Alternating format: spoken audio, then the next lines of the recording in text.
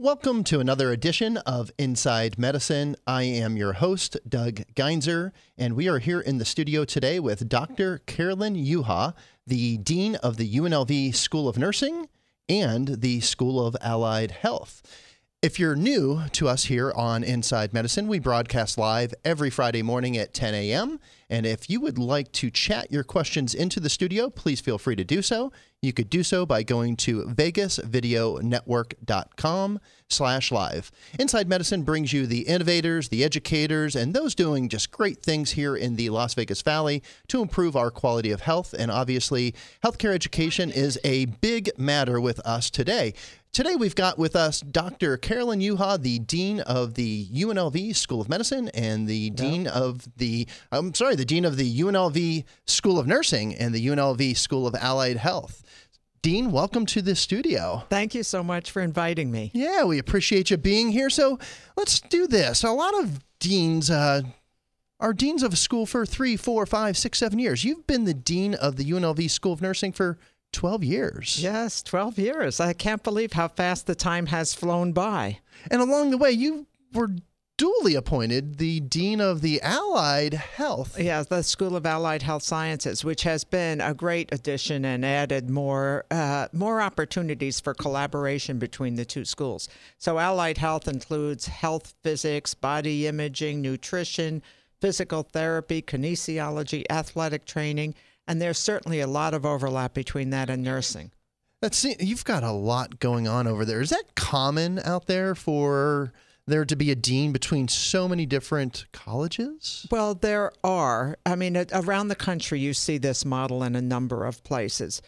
What makes it challenging here is that the two schools have different faculty governance structures. They're on different calendars. They have different types of faculty appointments. Mm-hmm. So I never know exactly what's happening. My husband will say to me something like, "Isn't this finals week?" And I say, "I don't know, because it's finals week in one school and not in the other school." Sure. So he says, "Well, gee, shouldn't the dean know that?" And but it's different, and it's interesting what happens. It seems as though one week I'm having challenges in nursing, and Allied Health is very quiet. Mm-hmm. And then the next week I'm having challenges in Allied Health, and nursing is very quiet. It seems to work out. What happens when you have fires in both camps?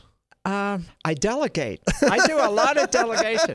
I'm very fortunate in that I have some excellent leadership, and that makes a world of difference when you're trying to do a lot of things.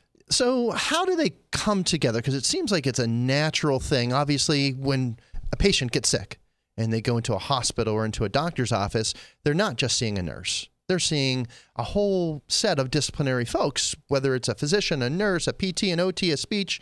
And now it's all under one roof. How are you able to bring those programs together, and how does the student benefit from that? Yeah, so we typically we educate in silos, and then we throw everybody out, as you've said. When they graduate, we throw them out and say, "Okay, now work together and play together well." So we've had some initiatives that we've had with the School of Medicine, School of Dental Medicine, social work, where we do some education things together. And that's been very helpful. And physical therapy has been involved in that. But it's challenging because everyone has a curriculum they have to cover for their licensing exam. And we might be on different calendars and trying to get students together to do that. But that is a real challenge that we're working on. Yeah. So, you oversee a lot of different programs over there. I want to spend some time talking about the College of Nursing. And so UNLV has always had a very well-respected College of Nursing. It's been a good school. Yes. You came on board 12 years ago, and now it's recognized as a great school. You've made a lot of changes over there. Tell us a little bit about those changes and why they were important. Well, first of all, a dean doesn't make changes by him or herself. I mean, this would only happen with the right faculty in the right positions. But I mean, certainly we've made a lot of changes. We offer, as you know, we offer a bachelor's degree program. We offer a master's program, and the graduates become nurse educators or nurse practitioners.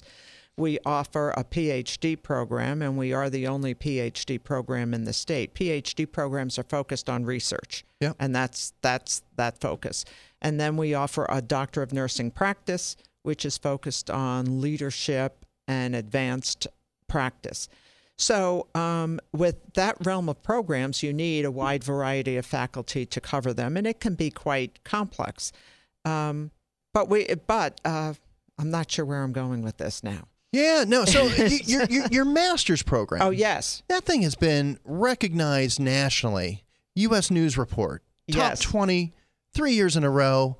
That's amazing. Tell us about that program. It is amazing. So it's actually been in the top 10% of school rankings by U.S. News and World Report. We're very proud of that program. But we've continued to expand and improve that program. For example, first of all, it's online, and then we visit students wherever they're located, and they're located all around the country. So, I mean, one of our faculty had to go visit a student in Alaska. I was very jealous of her getting to go to Alaska. That's cool. To visit the student in the clinical setting. But we've added some things where we bring the students to campus at the end, and they have standardized tests using standardized patients. So, I don't know, this might be more information than you want to know, but, you know, when our faculty go out to visit a student in a clinical setting, what they might visit one student who has a very complex elderly patient who has diabetes, COPD, all kinds of illnesses. And then they go visit another student, and that student only is seeing somebody with an ear infection. Very simple issue.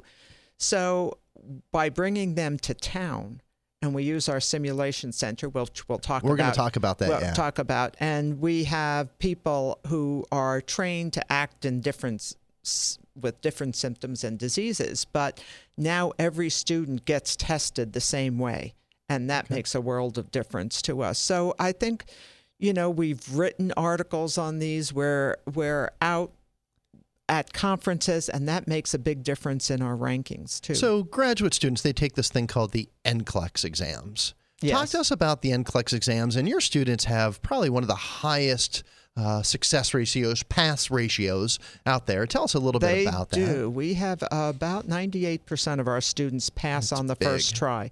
And you can take it again, and they certainly, all of them pass, but 98 is very good. The national average of pass rates for the country is 86. So the fact that we are at 98% year after year after year is very good. You would hate to go through a program and then at the end not pass the licensing exam because you can't become an RN. It's a big investment, both financially and in time. Yes. So we're very proud of that. And our faculty go through a lot of effort to make sure that our students are ready. Yep. And your programs, how long is the typical program? So, you know, it used to be that they were 3 years or longer. Our program and many programs now, students are in college for 2 years getting all the prerequisites: anatomy, physiology, chemistry, psychology. Then they enter our program, and it's 16 months. So it goes year round, and so it's 4 semesters, including summers, and it's very fast. So does that high concentration, does the student benefit from that? Because there's not a gap of, let me take the summer off. Yeah, I'm not sure whether they benefit because we believe that there's no, we call it perk time for things to pull together. When I was a student, I got a summer job. So that, as in a hospital, and that gave me extra confidence in the hospital, extra learning, so that I was more comfortable when I came back for my senior year. These students don't have that time. It just moves very fast. And part of that was in order to help meet the nursing shortage. We wanted to get the students out as quickly as possible. Most of them say now that they prefer that because without that, they'd be in school another 6 months, paying rent, having all their costs, and still not having a high-paying job. And you do a lot of other things different. We're going to get to later on in the program your dedicated education unit. Yes. And I want to learn a little bit about that. That's a unique way of teaching, a unique way of delivering clinical training, and I want to spend some time on that later. But your students that graduate, the other day it was kind of, we had a great conversation. We were talking about the students put together a class project, and in my mind, I'm going, oh, well, they do some tests, and it's one of those boring projects. And you played a video for me. Yes. And that video just resonated, and it was great. So we're going to pull it up on the screen here. These are patients. Yes. And they're giving feedback about what now? Right. So these students wanted to do this video showing what compassion is. So they asked patients, how are you feeling today? And these are some of the answers that they got from patients. But this was their idea. So 4 students had this idea, and we weren't sure how it was going to come out. But I will tell you that we showed this video. The whole thing is 9 minutes. We showed it at our commencement, our recognition ceremony, and it was in a big auditorium. And I will tell you, by the end of that video, the whole audience was quiet. Sure. Because, this is why all of us actually went into nursing. Because compassion is important in nursing. So talk to us a little bit about that. A nurse is much more than just a set of scientific skill set. You've got to be able to resonate with the patient, and the patient needs to feel like a loved family member. Right. And nursing does that better, in my opinion, better than any other profession. As a patient, we see the nurse 80% of the time. The doctor comes in and goes, hey, what's going on? You feeling good? Let me run a couple tests. But at the end of the day, a patient builds a relationship with the nurse. Talk to us a little bit more about that. Yeah. I always think it's hard for our students. We're doing a lot in 16 months. First of all, we're asking them to learn a lot of content, a lot of facts. We're asking them to apply those facts to their patients. Then we're asking them to learn skills so that while they're talking to their patients, they're also doing things. Perhaps I'm talking to you while I'm giving an injection. I'm talking to you while I'm assessing you. And all of that is overshadowed to some extent by the emotional issues that are going on. Yep. In this video, there's a woman who's dying of brain cancer. I saw that one. And you look at that and you think, oh my gosh, what's the priorities for her care? And of course, her priority is my child. Her 10-month-old child. Yes, who will never know me. Yeah. So, it's for a student who, you're in an anatomy and physiology class, there's no emotion there. But in our classes, there's emotion. So now you're trying to learn with all of that. So it's a complex situations that we're putting our students through. Yep. And you spend a lot of time doing clinical simulation, and it's not new, but it is unique. And you've built this clinical simulation center down on Shadow Lane that is recognized as one of the best in the country, largest west of the Mississippi. That's your creation. Talk to us about clinical simulation, and talk to us about what that does through the training process. That is one of the things that I'm most proud of what we have accomplished. This simulation center is shared between UNLV School of Nursing, Nevada State College School of Nursing, and University of Nevada School of Medicine. And because we came together to do this, our simulation center is far better than any one of us could have gotten by themselves. So it's been a wonderful setting. It's been open 7 years. Yep. It's run with a terrific staff who know what they're doing. It's been marvelous. And what's unique, you bring everybody into this multidisciplinary setting. Right out of the gate. So you've got doctors working with nurses, working with technicians, and that's unique, because a lot of times as a student, you're in an environment with other nurses and you don't really get to meet the doctor or the future doctor. And talk to us about why that's important. So as we talked about, we're going to work together after we graduate, so we may as well do some things together.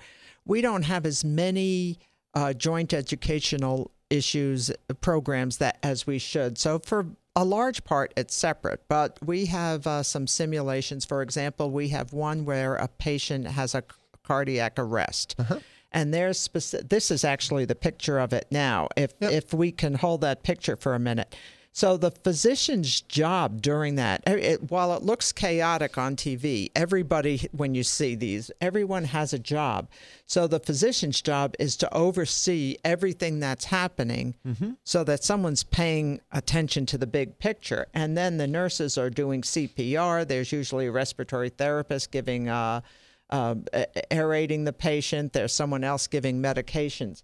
So by being able to do this simulation together, people better learn their jobs. Yeah. One of the unique things, we obviously I'm familiar with the Simulation Center. We did our Healthcare 2020 program down there, and from the feedback that we received, that was the best part of that entire program. Yes. So just let me interrupt you for a minute. In this picture, you can see the people operating the simulation. So this is operated behind a closed, behind a dark, where they're in a dark room so the students can't see them. And this is a variety of faculty who have designed the simulation or have come to watch it. But it's really well controlled. I'm sorry, I wanted to show that with this picture. No, and it's important. And I think the part, and I want you to talk about this, we asked after that we did the program, where did you get the greatest learning experience? And our surveys came back, it was from the simulation, but it was the observers and the moment that they got together after the simulation and the discussion that went on in that room. And that's debriefing. So after we do a simulation, the students all sit in a room together and they talk about it, and we video all of this, so we play it back to them. As we play it back to them, and we don't play the whole thing, but we'll pick up parts where the faculty member has noted a few parts that they want to comment on, or some issues that occur during the simulation. And the students do say that they learn more during that debriefing than they learn by participating in it, or, you can control the amount of information you're giving students. I'll give you an example. If we cover diabetes this week in class, then the faculty want to assign the patients with diabetes, typical to the students when they go to clinical. Typically, there's no diabetics on the unit that week. It always works out that way. It's strange. Here, we can program one of these mannequins to have diabetes, have all the symptoms, and we can relate it closer to what they're learning. And these aren't just mannequins. Talk to us about that, because I went down. They do everything. Their lips turn blue. They breathe. They give birth. When we first got the first one, I was calling it the dummy, and one of the faculty said, "Don't call this a dummy because this dummy is smarter than you are." And I think that's absolutely true. So we have a mannequin that gives birth. She gives birth 10 times a day or more. She never complains about it. We can wrap the cord around the baby. We can put the baby in breech. We can have her hemorrhage. We can do all of these things. And so in a 4-hour period, students can have a very quick, relevant clinical experience. We have a child whose lips turn blue, and if he complains of not being able to breathe in this scenario, and if the students don't put his head up, put oxygen on him, his lips turn blue, and if this goes on a little longer, he'll go into seizures. So these mannequins are just amazing. Yeah, they're not dummies. They're not dummies, and the program of them is sophisticated. So we can hire, because we're working together, we can hire people with real expertise in this area to get the maximum out of those mannequins. Yep. So you're a doctor in terms of Dr. Carolyn Juha. You've got your PhD in physiology. That's renal physiology. Wow, that's unique. So just ask me anything you want to know about bicarbonate reabsorption by the kidney, and I can tell you. That's cool, I think. Not a topic that comes up. It doesn't come up at many conversations. It's not dinner table talk? No, or cocktail party talk. Never comes up. So talk to us. So you've got a lot of research going on within your building. Yes. Dr. Schneider is doing some pretty cool stuff. Talk to us about that, and talk to us about why research is important to nursing. Well, certainly. I don't know. Well, let me start with Dr. Schneider's work. Dr. Schneider is an expert in muscle metabolism and muscle injury. And muscle injuries occur a lot of time. I mean, they're in athletics, they occur in healthy people who fall, but they're also a big issue in the combat. Sure. And so the Department of Defense is quite interested in this area, because what happens is a soldier gets injured, and then they get put in a helicopter and transported somewhere. They're stabilized. Then they get put in a plane and transported. Well, every time we transport them, they're exposed to hypobaric hypoxia. I'm saying that slowly because most people don't use that as cocktail party conversation either. But so this is oxygen levels, and the oxygen pressure drops as you get up higher, as your altitude is higher. And that pressure makes a difference in muscle healing. So she's looking at ways to overcome the negative effects of the hypobaric hypoxia on patients. So that's cool. So talk to us, how does that research come down to the other student base at campus? Yeah. So, I mean, that's one example, and she's got huge funding for that. But you can see that over time, this could make a difference in patient care. We have other faculty who study far different things. They study post-traumatic stress disorder, pain, and fibromyalgia. So we have a variety of research projects going on, and this is really to expand the science of nursing. Sure. We can learn much more about how to care for patients by researching areas. There's a big focus now on evidence-based practice. Yeah, we're hearing that more and more. Yes. So, for example, when I first became a nurse, we didn't give anybody who had had a heart attack ice water, because we believed that as the cold water went down their esophagus, it would irritate their heart. Well, now there's data that shows that, and that it's irrelevant. I mean, by the time the water gets into your esophagus, it's close to room temperature anyway. So, there's things like that we do, and we have done the whole healthcare field because it's tradition, not because we have the scientific base for it. And nurses are positioned to do that kind of research. That's cool. So it's one of the uniquenesses of the UNLV School of Nursing. It is, and that's why the PhD program is important. Got it. So another area, and I want to spend time on this because I think it makes sense, the dedicated education unit. Right. So nurses, we all in this town, we fight for the clinical space, and we rotate around. Yes. Talk to us about the dedicated education unit and what's unique about that, and what are the outcomes that you're seeing from that? Okay, yeah, this has been an exciting program. We've been doing this for about 4 years, and we started it at Summerlin Hospital because they approached us and said, we want to do something unique. And this whole dedicated education unit started out actually in Australia, and then people in Portland started doing it, and we started reading about it, and we said, let's give this a try. But in this model, the students spend a clinical rotation on a unit paired with a nurse. So here's a nurse on this slide with 2 of our students.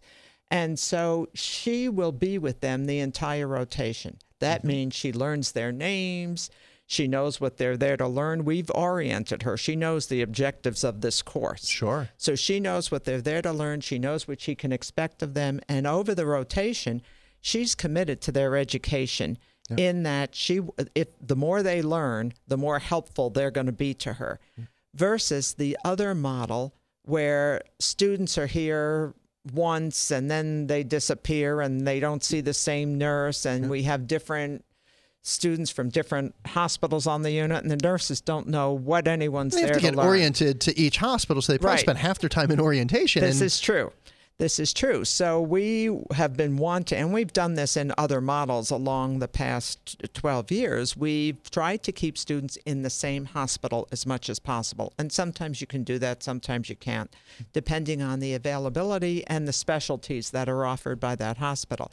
But in this, our students spend 3 semesters in the same hospital for their medical surgical experience. So at the end of this, They know the hospital. They know the rules and regulations. They know the electronic healthcare system. Yeah. That's another thing that came up. All of our systems in Southern Nevada use different medical record systems. Yep. So now if the student's going to use it at all, they've got to spend 4 hours learning to use it.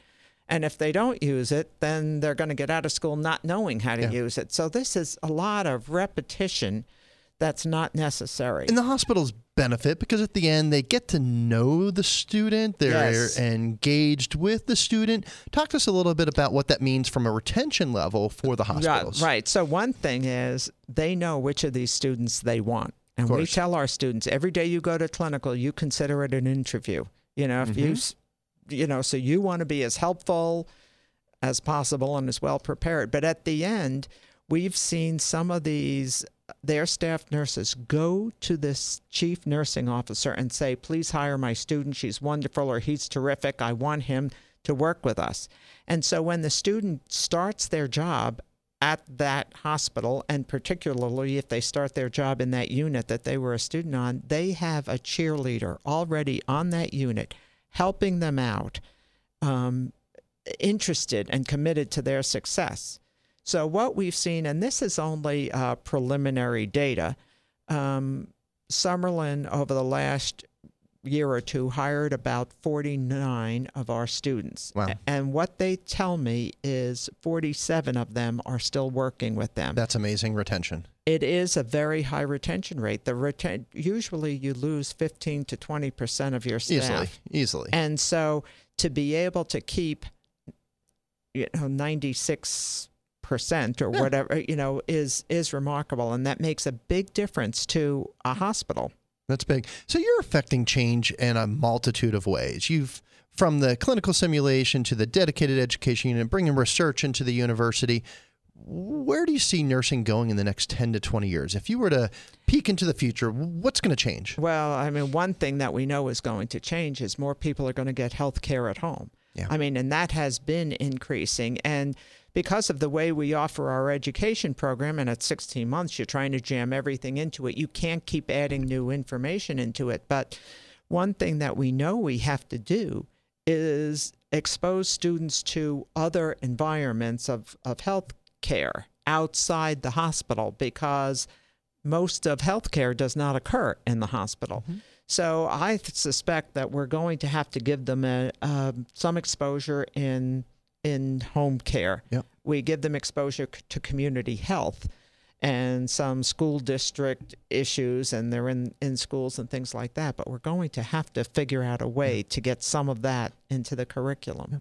And so UNLV is getting a lot of attention about the new School of Medicine as well. Yes. So yes, how, that's something else that's going to change the School of Nursing. How do you see the schools collaborating together? So we've been meeting regularly, certainly with their leadership and talking about some of those issues.